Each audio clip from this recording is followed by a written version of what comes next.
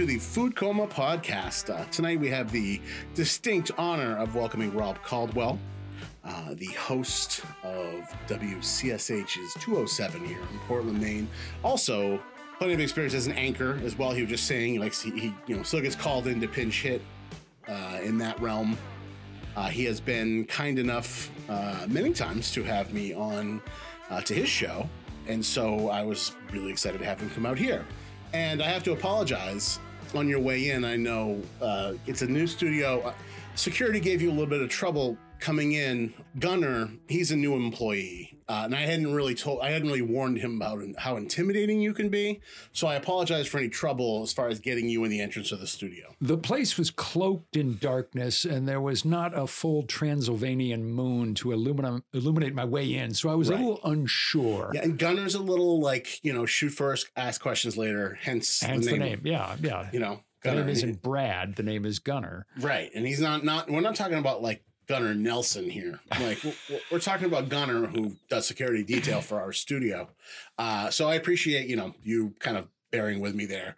It's very kind of you, very patient. Now, so we are now out of the confines of the WCSH studio. So we're in your plush, but not overly ostentatious accommodations. Yeah. So what do you want to ask me? You get to say anything now.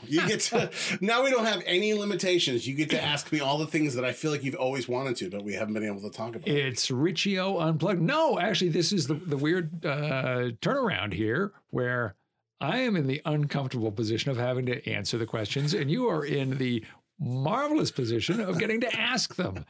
I know. I was like, you know what? He's probably going to want to talk about. We should just have a show about Maine. I think. And then I was like, maybe I should just make him just talk about Lowell or Lawrence or Worcester.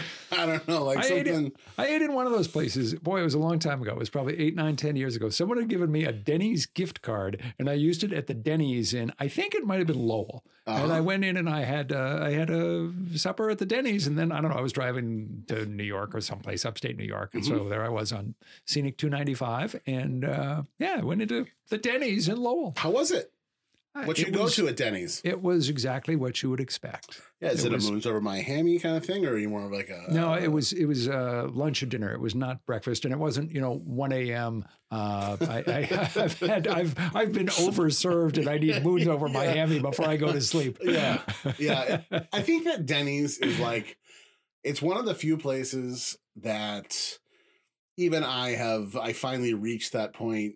And even in my drinking career where I was like, you know what, this place just isn't worth it. It doesn't taste good enough to justify the way it makes you feel, kind of like that last time you order Papa John's and you're just like, I'm going to go to sleep, I think. I know a guy who used to bring his own container of real maple syrup to Denny's. And put it on the pancakes, which I always thought. I mean, I admire that because my dad grew up in Vermont, and so we always ate real maple syrup forever. For him to not have real maple syrup on the table was a sin.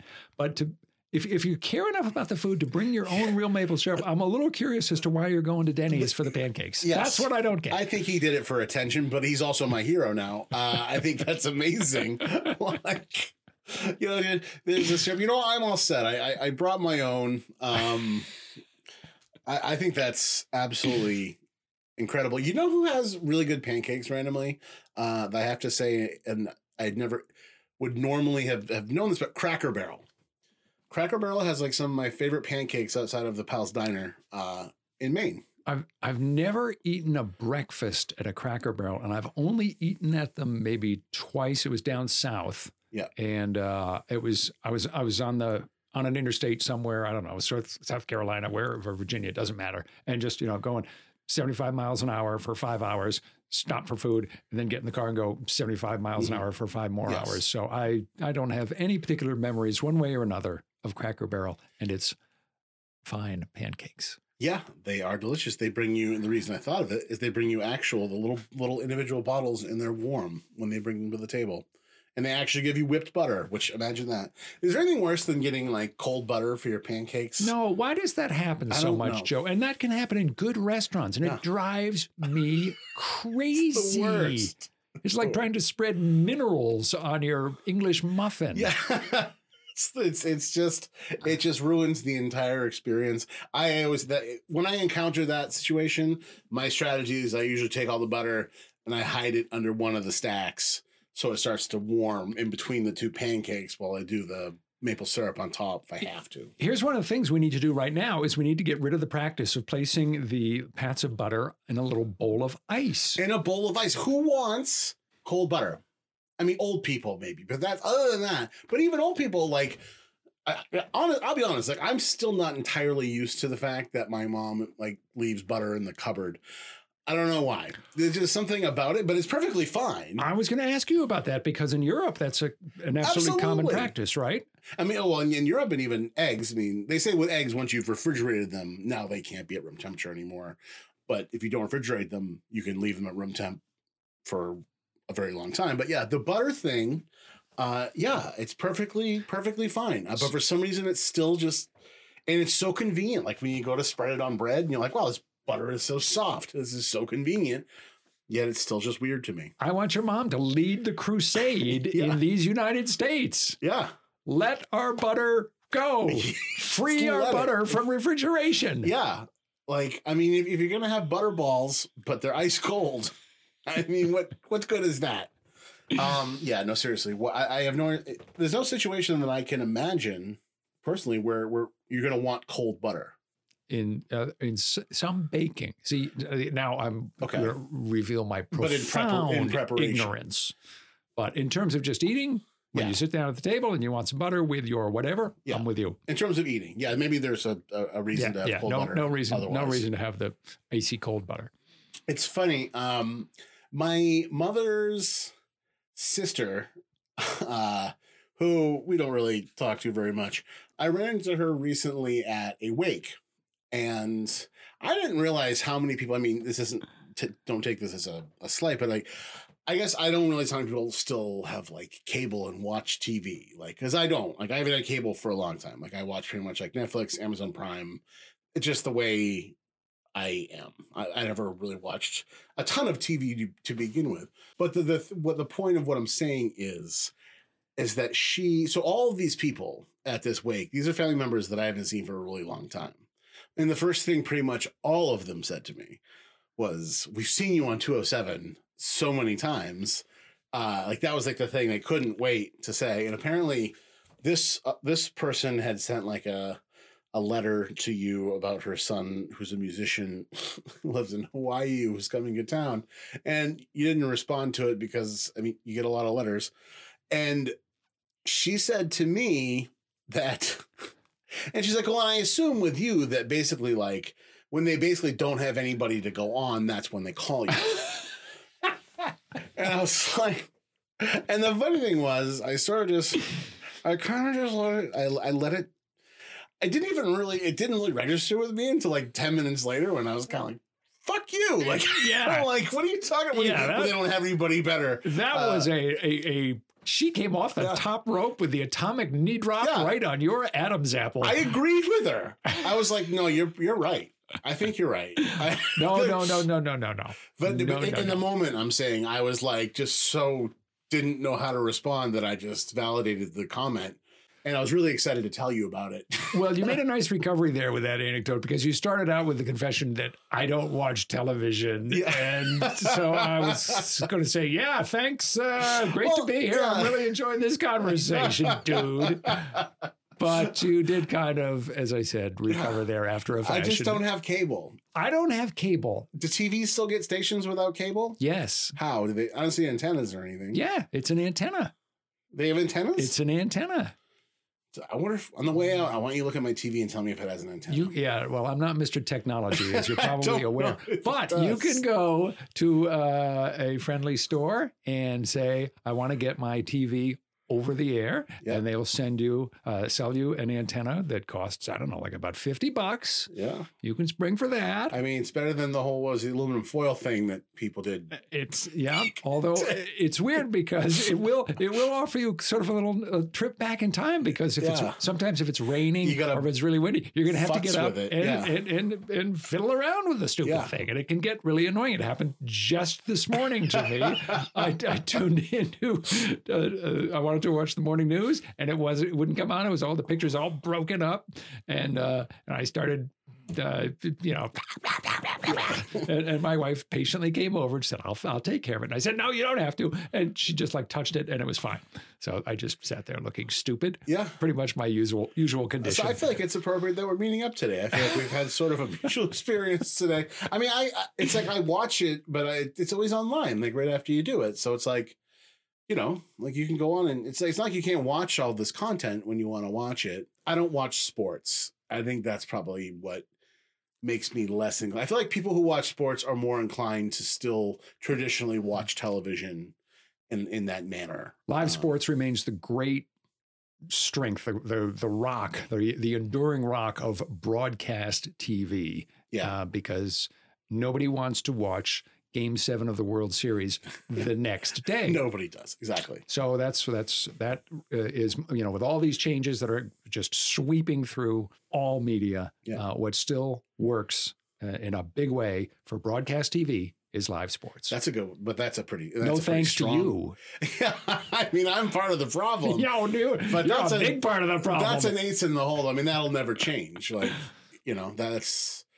I feel like the broadcast sports thing, I mean, it's never like, that's a very strong foothold. Yeah. I've got a really remarkable record of predicting the impact of changing technology on broadcasting and radio and so forth. My record is pretty much 100% wrong. All the changes of the last 35 years, I just didn't see them coming, or I totally underestimated the most significant one that you didn't see coming. Them. But there's no question, just to finish the thought, that in the next, I'm pretty darn sure that 35 years from now, people are still going to be watching sports live. I don't know on what platform they're going to watch it, but I still know that people aren't going to be watching the Super Bowl 2 days later. Right. I absolutely agree. So there's my blindingly obvious observation of the day. Well, what is do you think, as far as one or two things that you have been very wrong about as far as your predictions?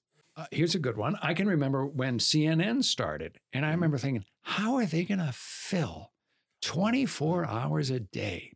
Impossible. Can't be done. The only way to do it would be by having a budget that would be absolutely stratospheric. And clearly they didn't have that. So I said, it's never going to work. So obviously this little operation called CNN has done reasonably well over the last 40 years. So I was dead wrong about that. In pretty much the same vein, I vividly remember when the cable channel, the tennis channel came along. And I thought, it's going to be a cable channel devoted just to tennis. And this was, 30 years ago. This was before there were 500 channels. Right. This was when there were maybe, 75. Okay. I said, so there's going to be one devoted to premium package just years to ago, tennis. Sure. I said, that's never going to work. Well, of course it did work. There's a golf channel. There's a tennis channel. Now you know what there are. There are however many, Well, honestly, in 1985, would you have ever thought there'd be a thing called the Food Network? No. Because you know why? Food isn't that exciting. No, because, what worked back then? Julia Child worked. Yes. Justin, but still, the Cajun chef. Even, she was for a niche audience. She never had a big audience. No. I mean, now people love her. And, rightfully so. In her last, she was very entertaining, but always for a small audience. So, Food Network, get out. No way. I mean, even the profession itself of being a cook, being a chef was not in any way a prestige thing. I mean, there are a select few, I'm sure in France and wherever, but it's like, it wasn't like now where it's like everybody goes to culinary school for 3 years and assumes that, they should just be an executive chef now and own a restaurant. And they should also be on TV. Well, nobody thought of cooking as really being entertaining. It wasn't, hey, let's sit down and watch a half hour or maybe even an hour of someone making, roast chicken. Yeah. It just, that was. And even so, it's like it's calming. It's not even necessarily entertaining still. I talked about this a lot, actually, in particular on the Andrew Knowlton episode we did about how, because he hosts the Final Table on Netflix, and I have a particular problem with most cooking competition shows or any show that tries to make food like watching like Die Hard or something, it's like, I mean, I'm like, food it's just food, I've worked in restaurants for 21 years. Like, sure, I did a lot of crazy stuff, but like, it wasn't, like the dramatic music, like the people just wanting people to fail because everybody loves watching people fail. And, that whole culture, like you would never have thought that food would be the genre that would just take over. So you worked in restaurants for 21 years? Yes. Okay. I worked in a restaurant for 2.5 months. So here's the thing, is that one of the reasons that we have food on TV now is that chefs sort of have become rock stars. Right. Now, I know that was sort of one of the beliefs that your hero and mine, Anthony Bourdain, brought to a wide audience was, and this was, he thought that, chefs, and this was long before there were chefs on TV, he thought that the chefs were, they were gunslingers, they were studs, they were the cool dudes in the world. And they were.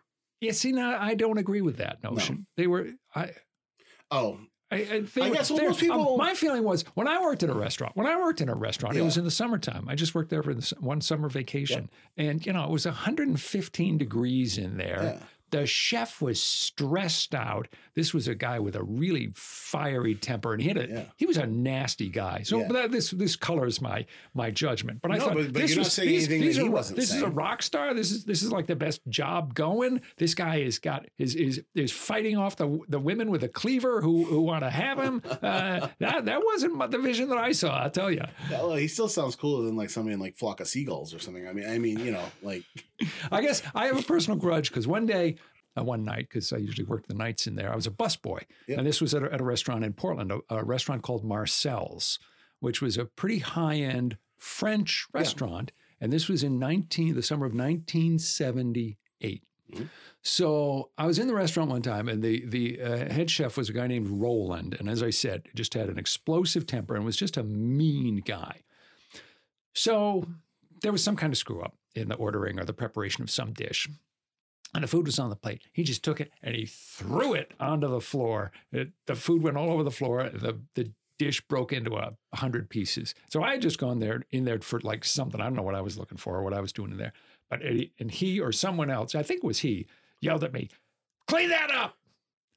So, I'm just a guy who wants to keep his job and not get fired because I got to go to school in 3 weeks and I need the money and so forth. And so I had to, go get a broom and clean it up because this jerk, this just thoroughly unpleasant guy, freaks out. Yeah, decided to smash a bunch of food on the floor. Yeah, now, you deal with it. Yeah, exactly. And I wanted to say, no, you deal with it. Yeah, you should have told him that. Yeah. What you're saying, so basically, I think what Bourdain did, I think when I think of the term rock star, I tend to think of excess, decadence, rowdy behavior, motley crew, trashing hotel rooms, behaving in any way that you choose to behave based on your feelings at any second of the day. I feel like that, to me, is what most people, or that's to me when I think of the term rock star. It's like, I can just do that. And I think Bourdain kind of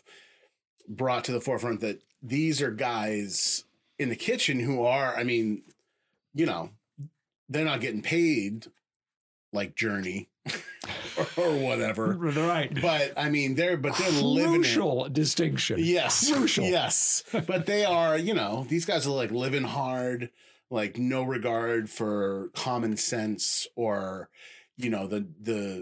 the societal norms or politeness or, I think that's where he successfully sort of launched the image of this like bad boy chef. I mean, technically Marco Pierre White, I think, was really the first one to do that successfully. I mean, well, of course, what it's become now is everything about Anthony Bourdain's world. He wrote that book when he was, 41, which is kind of amazing. to think about that career beginning essentially, like him transitioning from working in restaurants at 41. You know, that person that he talks about doesn't exist anymore because restaurants have like, you know, HR departments now, and like people, if you scream at somebody now, like literally you get fired. You know, so right. it's a different world. You make the poor busboy pick up the broken plate. I go to HR and file a complaint. Yeah. There's an HR for you to go file a complaint at now. Whereas this is like, and the thing is, all those guys, like I'm sure that guy who tossed that plate on the ground, I'm sure he came up with somebody treating him either equally bad or, right. or worse. No, you're absolutely right. You know, and he's just like, if you. And most back of the house people back then, of course, looked at front of the house people like, you know, a bunch of pansies, you know, who are like spoiled and don't work hard and don't have burn marks all over their arms and have no right to, you know, like it's almost like a military mentality. You That's know? true. I mean, and I was a buck private, so yeah. Yeah, and you know, he was just like. Pfft. Like, you know, it wouldn't have changed if you had told him to fuck himself or if you had done it. I think, you know, in his mind, he would have just kept going like either way. And I'm not like this. I'm not like condoning that behavior, but I am saying that's what I think that world was. And I think that's what made that world so appealing to people when Anthony Bourdain wrote Kitchen Confidential, because they were like, oh, wow, like all these like bad boy, like all these like guys breaking the rules and like, you know, pirate ship lifestyle. I remember that. I mean, I still like remember the first time I read that book, and I had already been working in restaurants in Chicago for 5 or 6 years at that point. And, you know, I worked at places where literally like, I remember when it was, I'd worked in a lot of nightclubs and steakhouses. And there's one place where when you ordered a wine by the glass, you were expected to put the glass on the bar, and the service bartender would fill it for you. I didn't know that, so I just rang the order through, and the guy just looked me in the eye and started pouring wine all over the bar. And he's like, "Are you going to put a fucking glass up anytime soon?" Like, you know, like the things like that, you know, that. And so but then at the same time, you have this like, well, you know, it's almost like I worked under such and such, so it's like a badge of honor in a way where you're like, I handled it. Without going to HR. I don't know. Well, so it all depends on, I guess, what your perspective is on. That summer spent working in that restaurant was useful because it taught me that I have no desire to ever work in a restaurant again, and I haven't. So that was one that I was able to like cross off the list. You know, focus on other things, work a little harder at school so that you don't have to end up being a busboy. But I'll tell you what, the two best experiences were of that entire summer. One evening, it was really slow. It might have been a Monday night. I think we were open Mondays, or maybe it was a Tuesday night, whatever. Maybe the weather was lousy. For whatever reason, the place was dead. Nothing happening. And so the owner, who was a really nice guy, Marcel, said, "Rob, would you go up to Joe's Smoke Shop and get me some cigars?" And I said, "Sure, I'd be delighted to do that."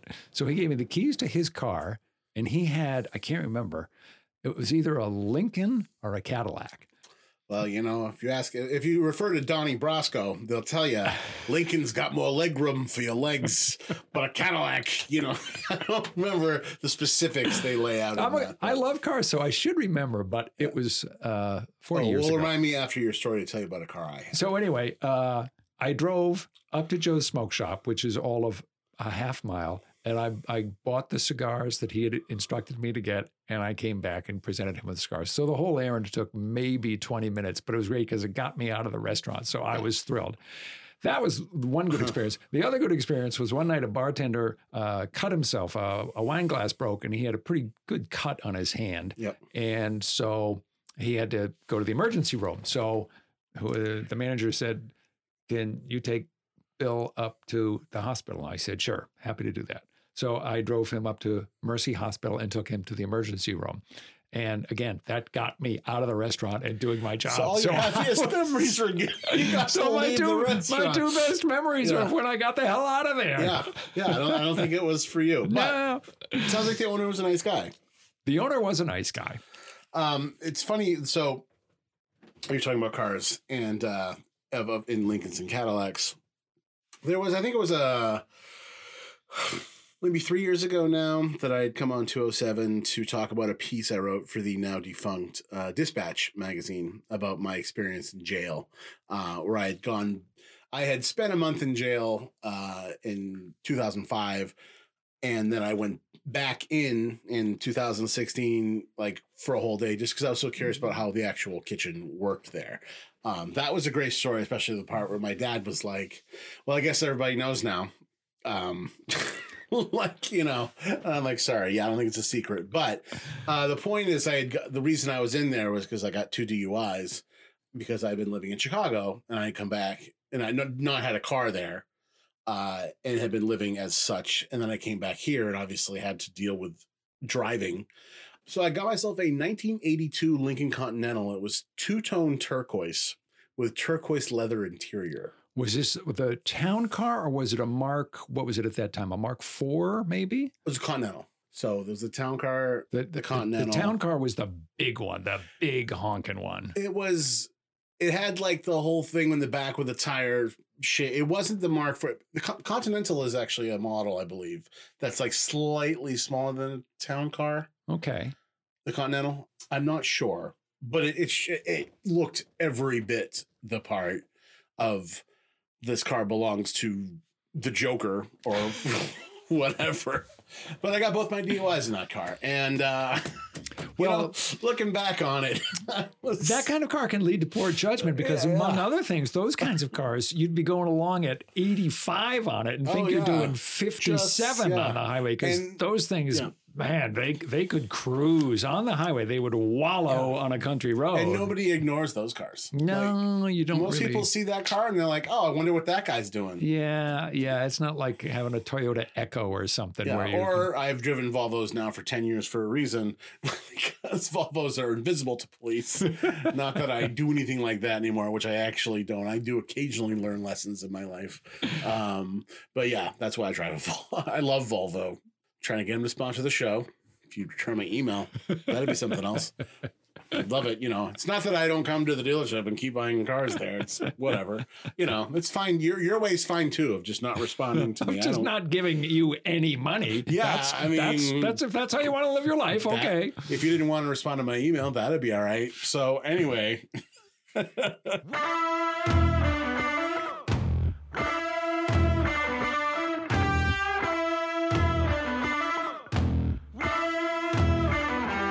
I think we should take a moment to actually talk about our actual sponsor right now. Here at the Fukuma Podcast, we obviously love our tequila, which is why I'm thrilled to have Luna Azul as our newest sponsor. They were nice enough to actually to give me a bottle of their Blanco, and I drank the whole thing, so we don't have any for us to drink today because that's what happens to me. It's like they say, what is it? I'm like a chocoholic, but for booze. And so they gave me this bottle of their Blanco tequila, which was actually delicious. It had the sort of herbal notes you look for, not a lot of heat. The bottle's right in the $22 to $25 range. So it's nice as far as, you know, having a tequila that you can drink straight, or you also don't feel guilty about mixing. Do you like tequila? Or you? I like tequila. Do you want me to give you my margarita recipe that I came across about a year and a half ago, and it's so simple and if you so give me good. Yours, I'll give you mine. Okay, about 1 part of tequila, 1 part freshly squeezed lime juice, and a 1/2 part agave syrup. Put it in your cocktail shaker with ice, shake it up, baby, and pour and consume. So 3 ingredients, and I love 3 ingredient cocktails. Yeah. Yes. And simplicity itself, and it's really good. That is really simple, and that's actually really brilliant because the agave syrup is really sweet, so you don't need a lot of it. Right. And, well, all right, well, that is Rob Caldwell's margarita recipe. I read that in a magazine. I did not bring that to planet Earth. That was not a creation of my own. Rob Caldwell invented that margarita recipe. Every time you drink one of those margaritas, send me a quarter. Yes. And now I'll tell you about the Margariccio, which is my signature thing. Which I've had. Yes, you've had. And every place I've worked at, I've retired now, but I bring this cocktail with me, and it has caused a couple restaurants to enforce a 2 per customer limit, because I start out with literally about 3 ounces of tequila, 3 ounces of Cointreau. So you're looking at about 6 ounces of alcohol in this drink. I like a Luna Azul is a perfect tequila. A silver tequila, I think, makes the best margarita. I think that Reposado and Añejo are much better sippers. So you want to take, the 3 ounces of tequila, 3 ounces of Cointreau, put them in a shaker, toss in 3 wedges of lime and 1 wheel of orange, a few squeezes of simple syrup. I guess agave syrup would actually also work in the situation, so you wouldn't have to actually make your own simple syrup. And then I would say about 1/3 cup of fresh lime juice. And then what you want to do is take a muddler and muddle all of these things together. So you're trying to really, get that pulp worked around in there. Then you put the ice in, and then you shake it just vigorously.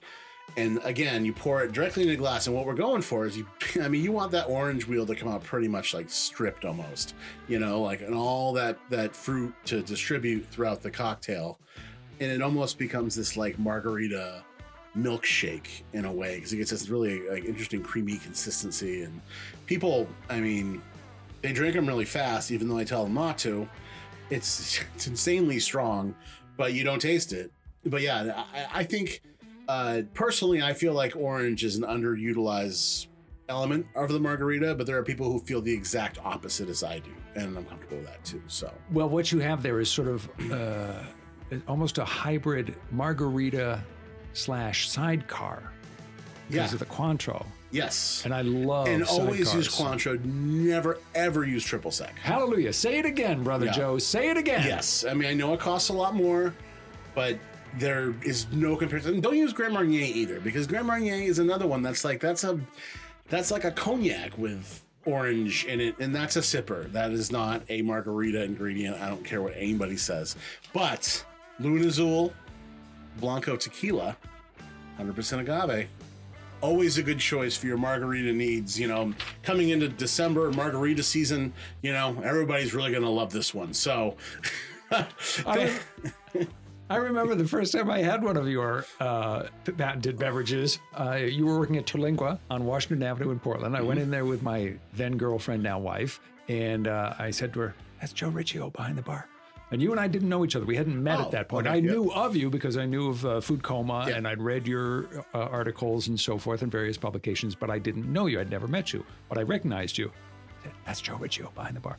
And so we're scanning the menu, and there, I don't know if it was a special up on the blackboard. It might have been. And it had the name of one of the specials. And so when you came around, I said, you said, you guys said, fine. Any questions? I said, yeah. What's a Margariccio? And you said, looked at me like I'm the dimmest pupil in the class. You don't know the drink that's named after me? It said, well, that's my margarita. And I said, oh, no, of course that's your margarita. And I felt like such a dumbass. Oh, please. Did you like it? I did. Delicious, right? It was One yummy. night, I had really bad sunburns because I'd gone and played.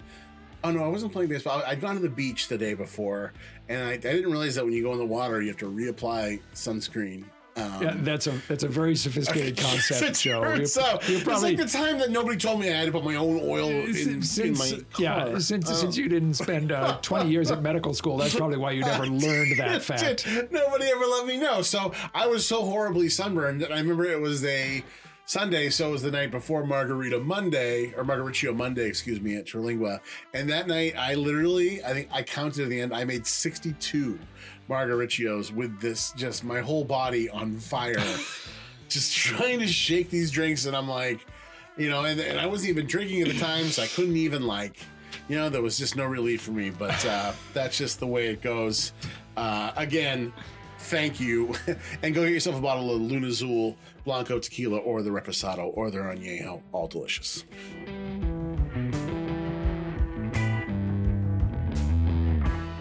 And welcome back to the Food Coma podcast. We're here with Rob Caldwell, host of the show 207 on WCSH and also a pinch hitter anchor. Is that what I should call you? A pinch hitter? Sure. Yeah. They bring me in from the bullpen or from the dugout where you're always warmed up. I can pitch, I can hit, I can do whatever they need me to do. Yeah. And I think that one thing that a lot of people don't know about, maybe they do, is you are an avid motorcycle enthusiast, correct? Correct. Yeah.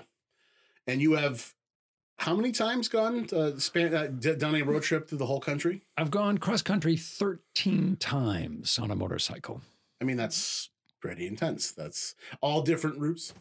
Yes. I mean, sometimes you'll retrace a route because particularly when you get out west, there are limited numbers of east-west routes. So if you want to go across, say, New Mexico, there aren't a lot of choices. Right. Even though New Mexico is huge. Yeah, if you want to stay on a road. Right. So I've done some of those roads I've done more than once. And of course there are places that, you like to go back to because they're so terrific.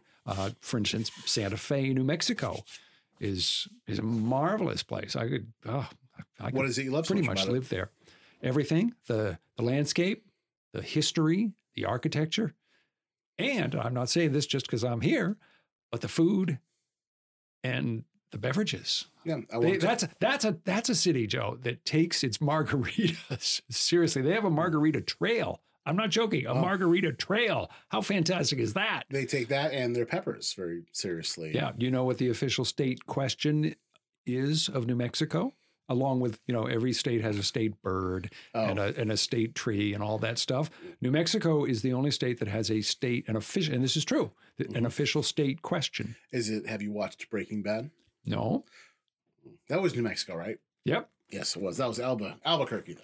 They've had it this has been on the books. This has been a part of the statutes of New Mexico for a long time, far preceding. Can I guess, is it how about green or red? Yes, ding, it is. You're a winner.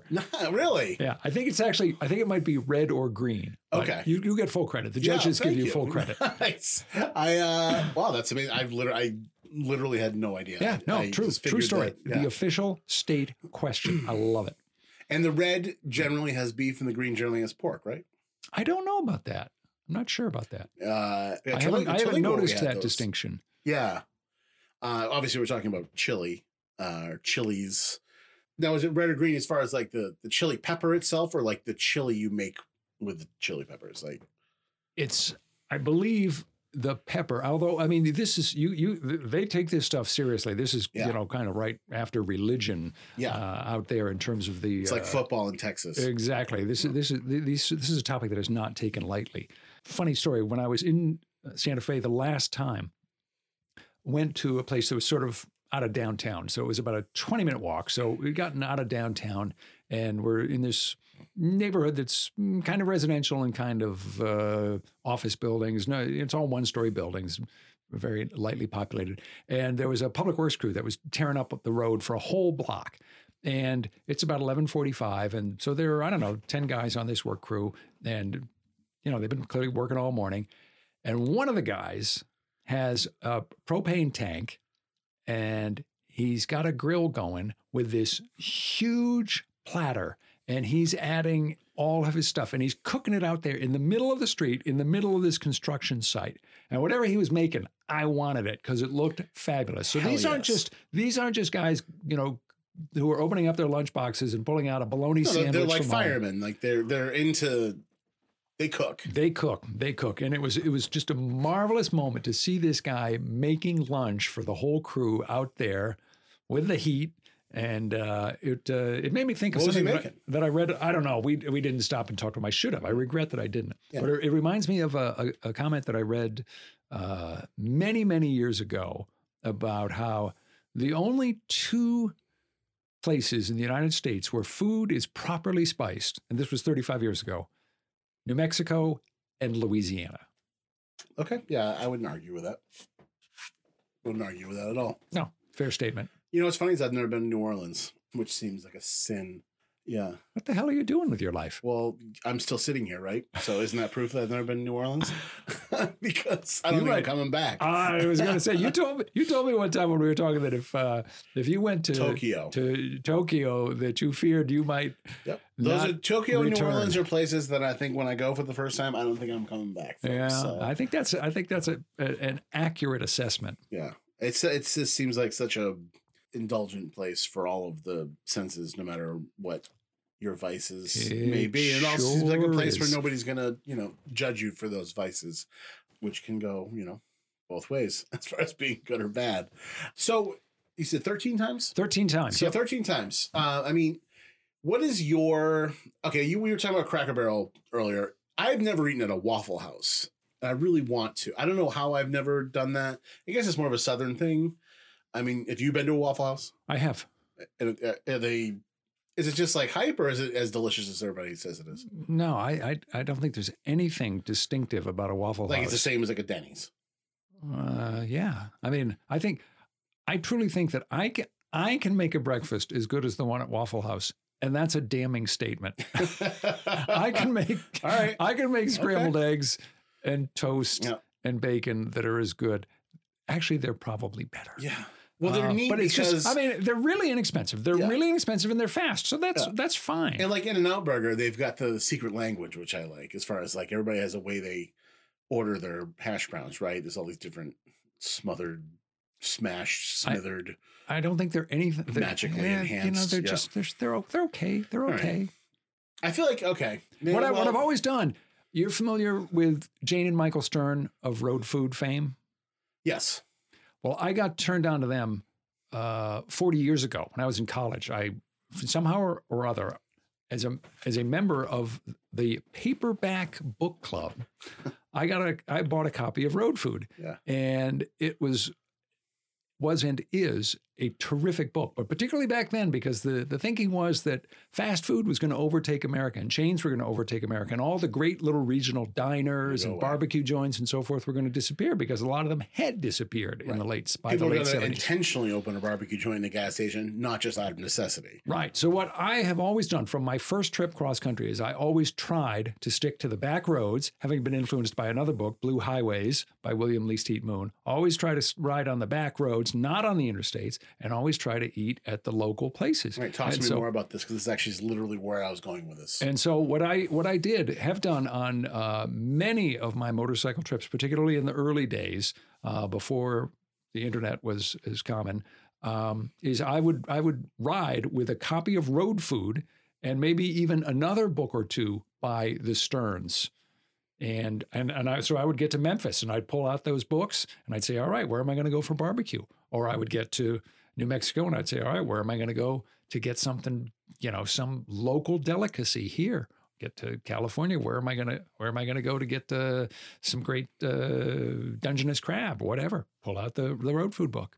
Basically, my question was going to be like, how do you decide where to eat on these trips? Because I feel like if you're spending that much time on the road, then I feel like meals must be definitely a highlight of your day. That stop more than like stopping to get fuel or whatever. So that's really interesting, and it's held up. That book is held up.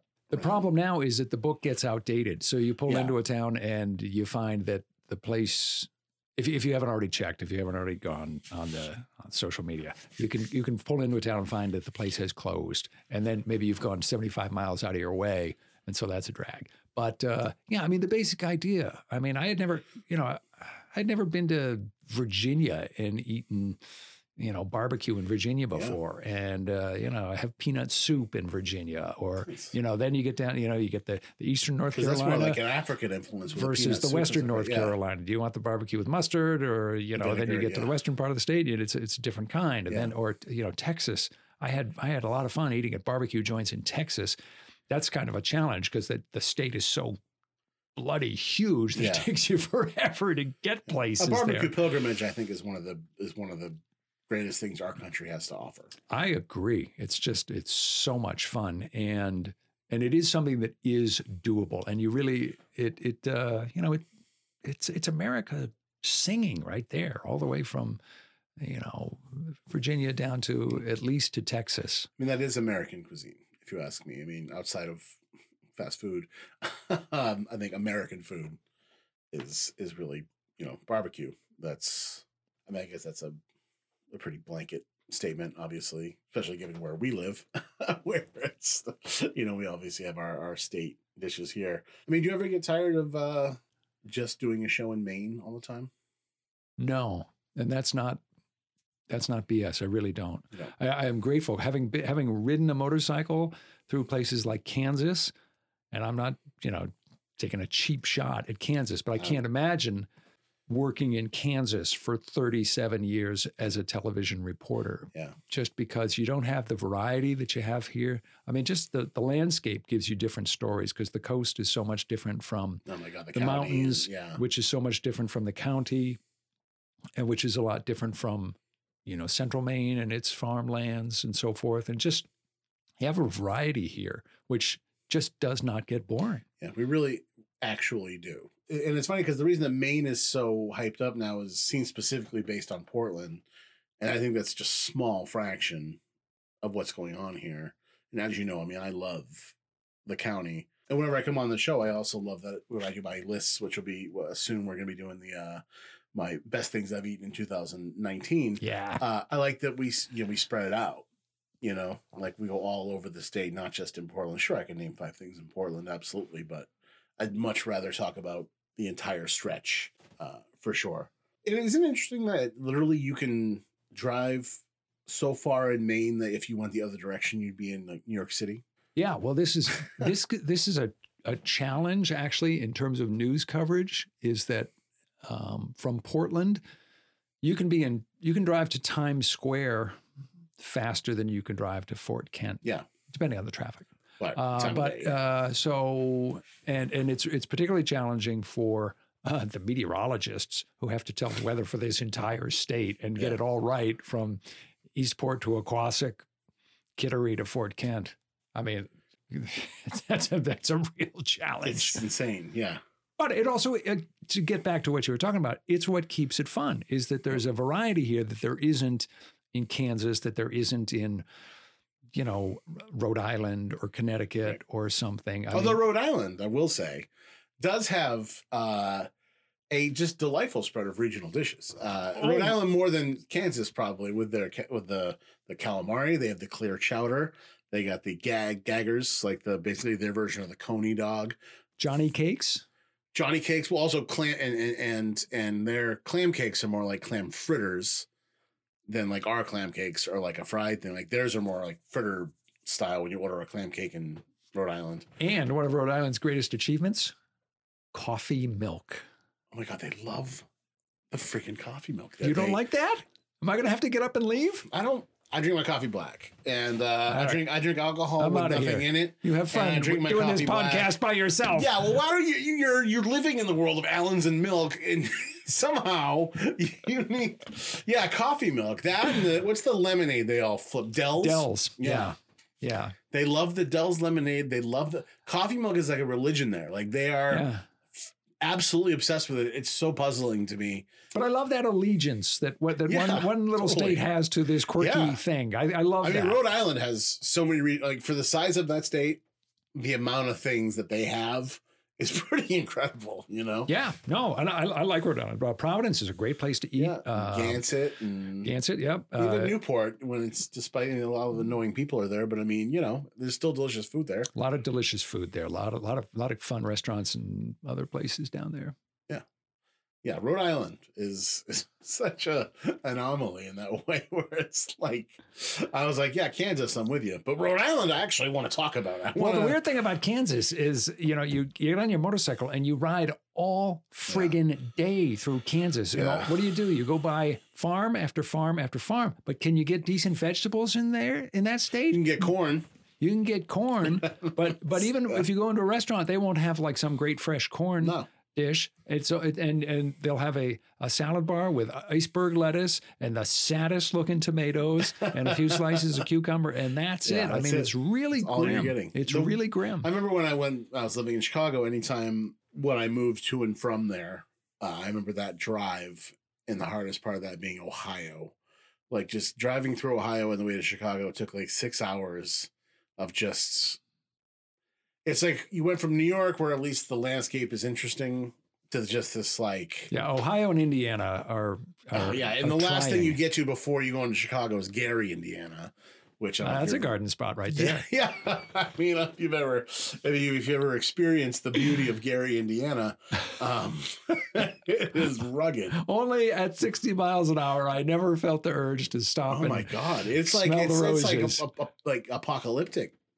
Looking at night, every time I've driven through it too, it's been at night, so all I can see are like silhouettes of pipes and just smoke and. Yeah, there's a reason people keep going. Yeah. So, but good for the Jacksons. They made it through. It's a rough place to be from. Yeah. They didn't emerge entirely intact, but that's a different story. Yeah. Now, do you cook a lot? No. I used to cook a little bit, and it was the most elementary stuff imaginable. Mm-hmm. I bought a cookbook. It was perfect for me. The title of the cookbook was "Help! My Apartment Has a Kitchen." And that's actually pretty brilliant. It is pretty brilliant. It is pretty brilliant. It was written by a woman who had, I think, a couple of sons, and they went out in the world and they had no idea what to do. And so she said, "All right, here's a recipe for how you make hash, or here's a recipe for how you make chicken legs or whatever." Yeah. And I thought, this is exactly what I need. This is exactly what I need. Yeah. And, well, you need to know to buy chicken legs instead of chicken breasts. Exactly. And but you know what? That book sat on my shelf, and I don't think I ever made a single dish, because I was at that point. I used to cook when I was first out on my own. I was so broke. I had so little money that I had to cook for myself. Yep. So I made exotic dishes like tuna melts. And I made the chicken legs. Yep. And not a lot of eggs. I ate a lot of eggs back then. I'd make scrambled eggs, and I'd make omelets and fried eggs and so forth. But beyond that, I didn't do much. And then I reached a point about 20 years ago where I just fell into utter sloth and laziness and really kind of stopped making. Well, if it's not your thing, I feel like if it is your thing at a certain point, you take it further, but then you just realize that, I like to go out to eat. Well, that's part of the problem is I love to go out to eat. And actually, when I came back from my longest motorcycle trip, which was 2 months long, I spent 60 days or whatever out on the road. And I only had home-cooked meals one evening when I stayed with my cousin in Washington, D.C. But the rest of the time, I ate out.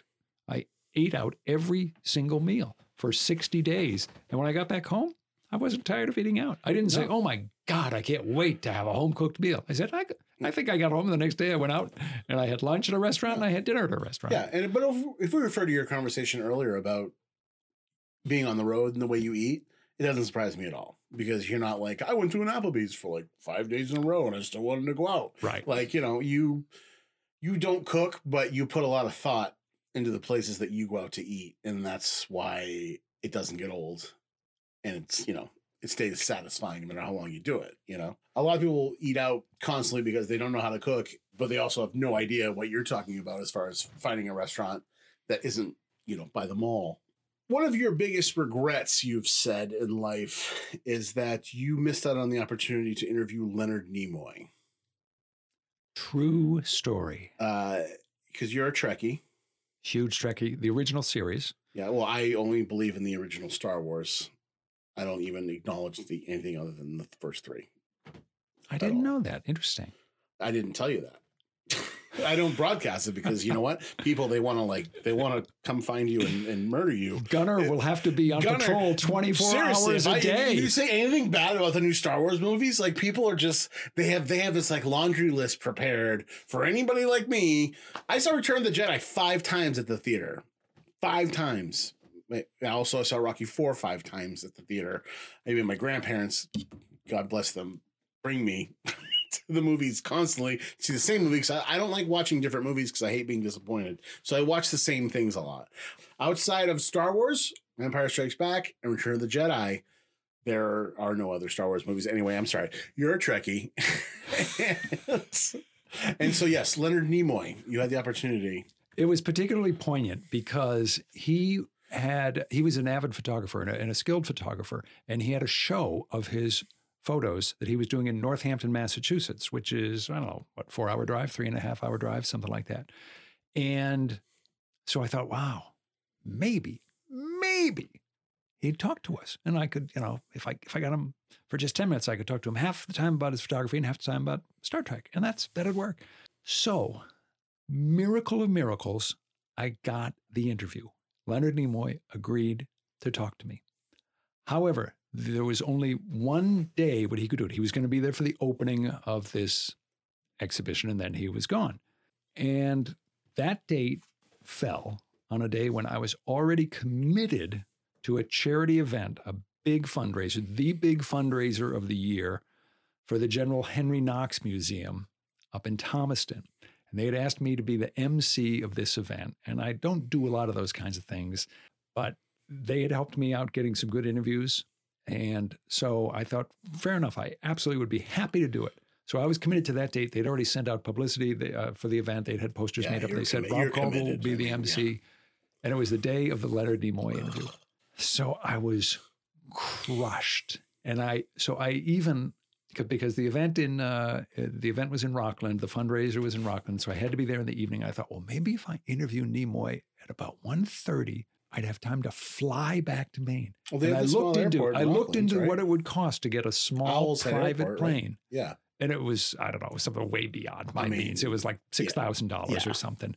So I could not do the Nimoy interview. So I handed it off to Pat Callahan, who is an avid and knowledgeable Trekkie, and he did it. But it truly was the most stinging of blows. The gods have given me so much good fortune in life, but in that one, they really tweaked me a bit. Well, I'm sorry.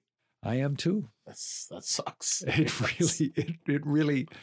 And how hard was it for you to be nice to people at the event you did that day? Well, actually, they were all wicked nice. So I was just so divided. If they'd been a bunch of jerks, then I would have been cursing them. And it might have made me feel better to let out a little venom, to just vent some spleen. But they were all extremely nice. So I had to deal with that. See, the one thing I will say about Star Trek, and I'm not a Trekkie per se. I mean, I've seen Wrath of Khan. I've certainly watched enough episodes of the original show. I watched that one where they thought they found God because he was taking away everybody's pain. Remember that? Because they were like crossover. Was that 4? Yeah, no, that was 5. That was the one Shatner directed. That was a mess. Shatner, I need my pain. I want my pain. I need my pain. And I actually kind of like that line. But the movie's a mess. It's great because it has all these like connotations with things like, addiction and whatnot. I need my pain. You can't take my pain. I want my pain. I want my pain.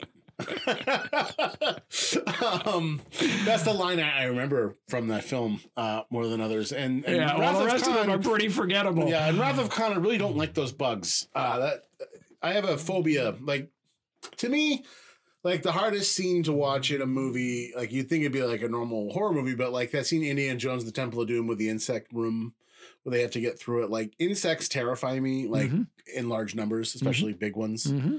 Not so much spiders, which is funny. I don't mind spiders. Those things in Wrath of Khan, though, all set with those.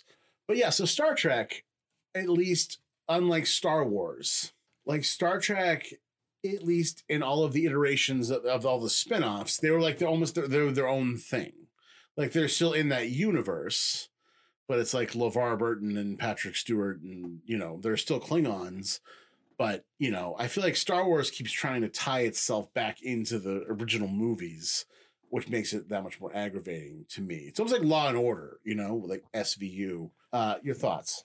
Well, Star Trek, in all of its versions, and I'm a purist. I'm a traditionalist, at least. Yeah. That's probably a more accurate term, a traditionalist. I love the original series, and I am an avid fan of the movies featuring the original cast, even though those movies are wildly uneven in their quality. Yes. But see Star Trek V, directed by William Shatner. See, I need my pain. That one gives me my pain. Is part of me. I need my pain. That film gives me a lot of pain. Anyway, but what Star Trek, even with all the versions that came, Next Generation and so forth, all of them up to now, right. They've all stuck to that theme of exploration and discovery and boldly going out there. Where no man has gone. And there's something about that that's really compelling. And I think... So you like them? Will. No, I don't. Because I don't think they're well done. Yeah. I don't think they're well done. I mean, even the Next Generation? They had terrible scripts most of the time. They really did. And also, that was not an interesting crew. When the movie came out, Star Trek Generations, which was where they handed the baton from the original cast to the new cast, and there was a line in the review in the New Yorker magazine that was great. It talked about the Next Generation crew, and the critic described them as deeply uninteresting, which I thought just nailed it. Picard is pretty interesting. You know, Riker. Is it Data? Is that LeVar Burton? Data. Yeah. No, Picard, Data's the other robot. He's not LeVar Burton. He's the robot person. Yeah. Yeah. But Picard is interesting. LeVar has the Venetian blinds things on his. Exactly. Yeah. Picard's interesting. Data's kind of interesting. The rest of that cast is really boring. No, but tell me about, I know nothing about it, but a lot of people seem to enjoy the newer Star Trek movies. Can't tell you a thing. Haven't seen one frame of. It almost seems like the movies. Sorry, the movies. Yeah, it seems like what they did with, say, for instance, I like the first Batman the best still, Michael Keaton and Jack Nicholson, because I think it's stuck to the more comic booky aesthetic of it. However, when I saw Christian Bale and Batman Begins, I was like, this is a very different motif, but it's also very good. You know, compared to what the franchise had become with George Clooney and whoever playing Batman at that point. And it seemed like, from what I was told, I haven't seen the movies, but I'm told the new Star Trek movies are more, that they're a little more serious. They're better movies. You were misinformed. Okay. I think I can't stand them. Okay. I especially the two latest, and I guess they're going to be the two last ones with Chris Pine and Zachary Quinto and so forth. I loathe them with a pure white flame. Yeah, no, I like this. This is what I need to know, so I don't waste my time, and our listeners don't waste their time. How do you feel about Jar Jar Binks? How do I feel about Jar Jar Binks? I mean, there was such a plethora of emotions that went through me the first time I witnessed that character. I got wicked excited for the Phantom Menace before it came out. It looked awesome. I mean, I love Ewan McGregor. I love Liam Neeson. This whole Darth Maul guy looked awesome. I thought it was going to be incredible. I was slightly less jaded back then, and it was terrible. And Jar Jar Binks was like the sort of maraschino cherry on top of the whole shit sundae that was the Phantom Menace, I think is a better way to put it. You know, it was just this last and we just want to make sure you weren't thinking about liking this movie. So we included this character. We're running down parallel tracks here, Joe, because the way you feel about what has become of Star Wars is the way I feel about what has become of Star Trek. It doesn't interest me at all. No. I can't stand it. If other people like it, fine. I mean, I'm not. The problem is that the other people that like it, they tend to attack people like us. Yeah, because they think that we're old fashioned. Well, that's part of it. Is we are, because part of the reason I love Star Trek is because I fell in love with it as a teenager, and that's part of the reason why I still love it. Because now when I'm watching it at home, and my wife walks by and she sees the cardboard sets and so forth, and she just snorts. And I kind of get it because she didn't grow up with it. So we all have our. I mean, they had iPhones before anybody else did. On Star Trek, right? Absolutely. And I mean, it was really a prophecy more than a show. It was just the way things were going to be. It was for its time, going on the air in 1966, a remarkably sophisticated television production. And also, can we talk about diversity? Yeah. Sulu, Chekhov, Uhura, Spock, Vulcans always left out of things. First show I've heard of to feature a Vulcan prominently in the cast. That is absolutely true. Like Vulcans before that, good luck getting anything beyond like a role as an extra. They weren't in Mayberry. A speaking role for a Vulcan was so revolutionary that most people don't even understand that. Yep, you never saw one on Gunsmoke, damn it. You didn't. You didn't. So for the Vulcans, it was a huge, they went... Big breakthrough. Big breakthrough. Big breakthrough for Vulcans. And long overdue. Well, on every episode of the show, for some reason, I don't know why I started this, but we talk about McDonald's and at some point, and we haven't talked about it yet. We talked about Waffle House and Cracker Barrel, but you being sort of a road warrior in a sense, with the cross country trips. I mean, have you had to, what's your thoughts on McDonald's? I like McDonald's French fries. Yeah. And you like them more when they used to do them in the beef fat, or you still just like them regular, same amount? They're okay. I'm not sure that they're as consistent as they used to be. I think it used to be that I would go into McDonald's and have French fries, and I thought that they were really good every time. Now I find they're a little more inconsistent.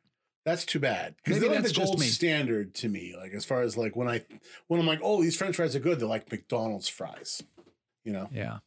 But I don't go there a lot if I'm on the road. They always have excellent restrooms, and that comes in handy. Clean, I appreciate those. Yeah, yeah. It's one of those things. I was just like, I mean, I knew the minute we started discussing your sort of dining strategy on the road that McDonald's probably wasn't going to be a big part of that. It's still just like that nostalgic guilty pleasure, and they also don't sponsor the show.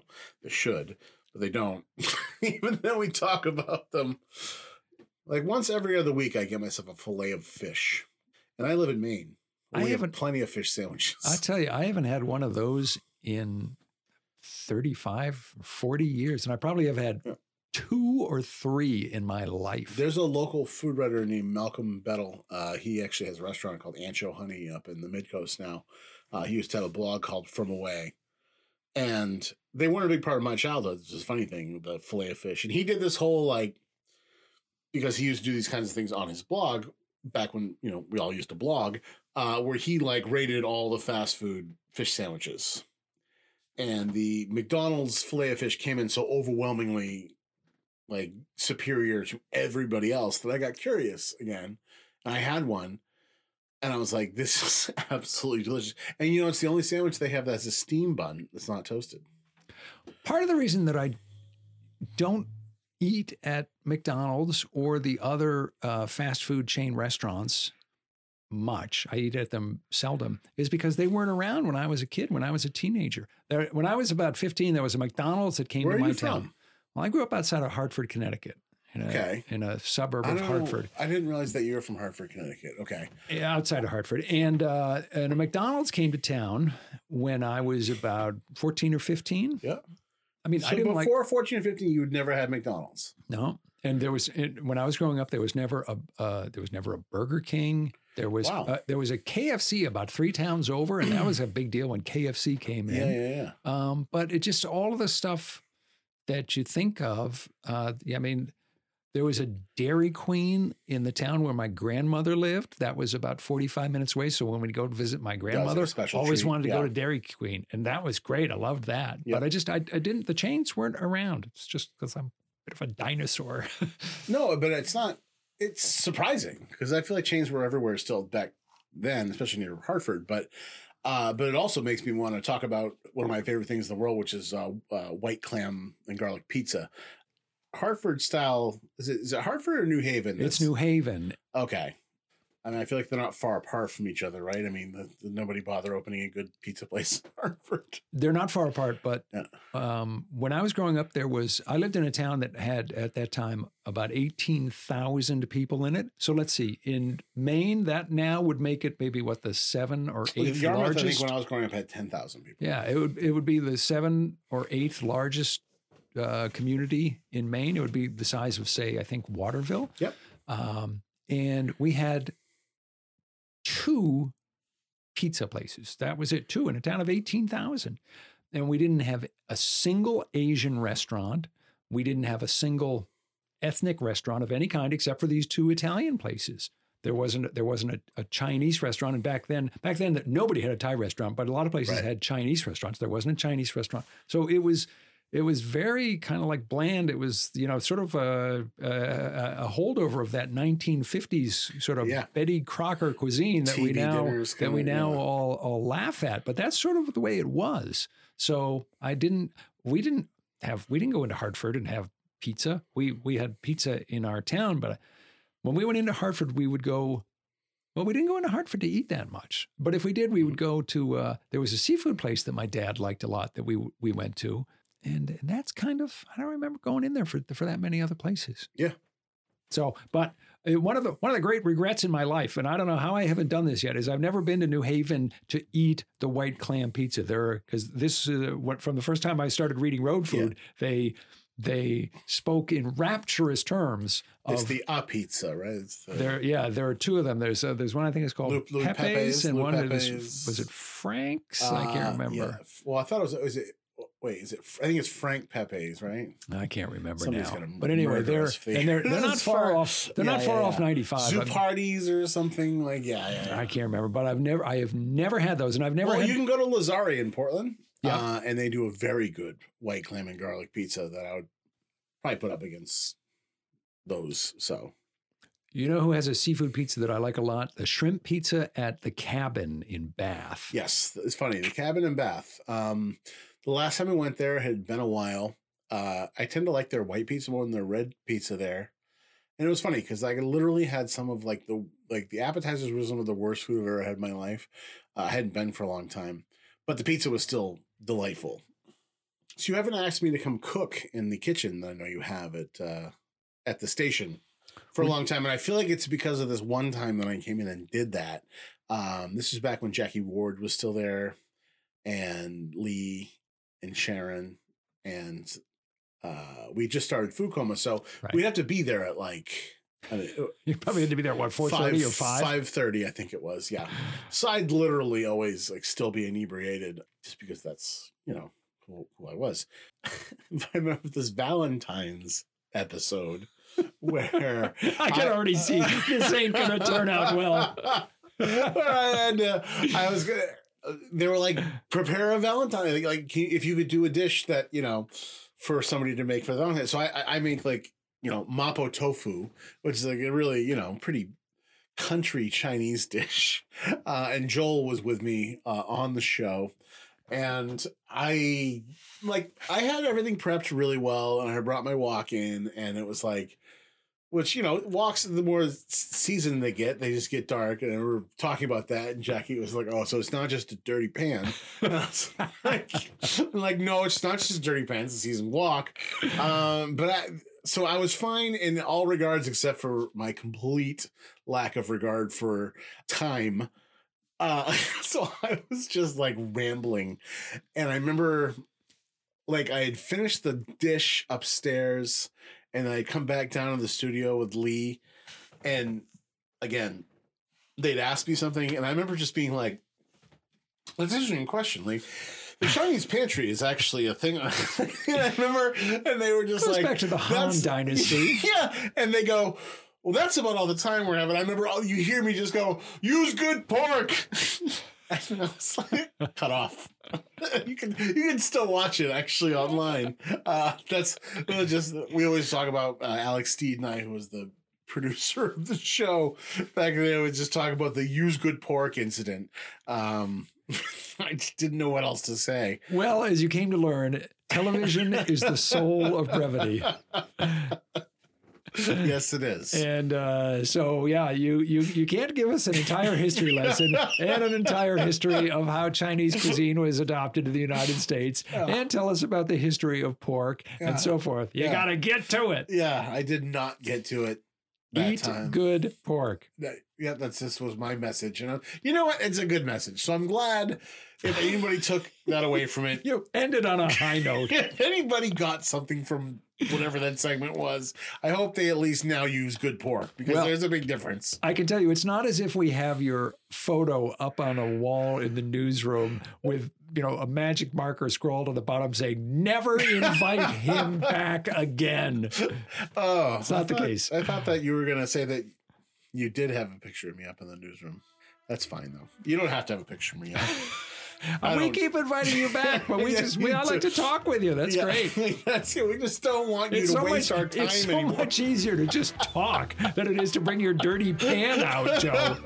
I made mapo tofu for everybody in the studio, and it was delicious. And it was for Valentine's Day.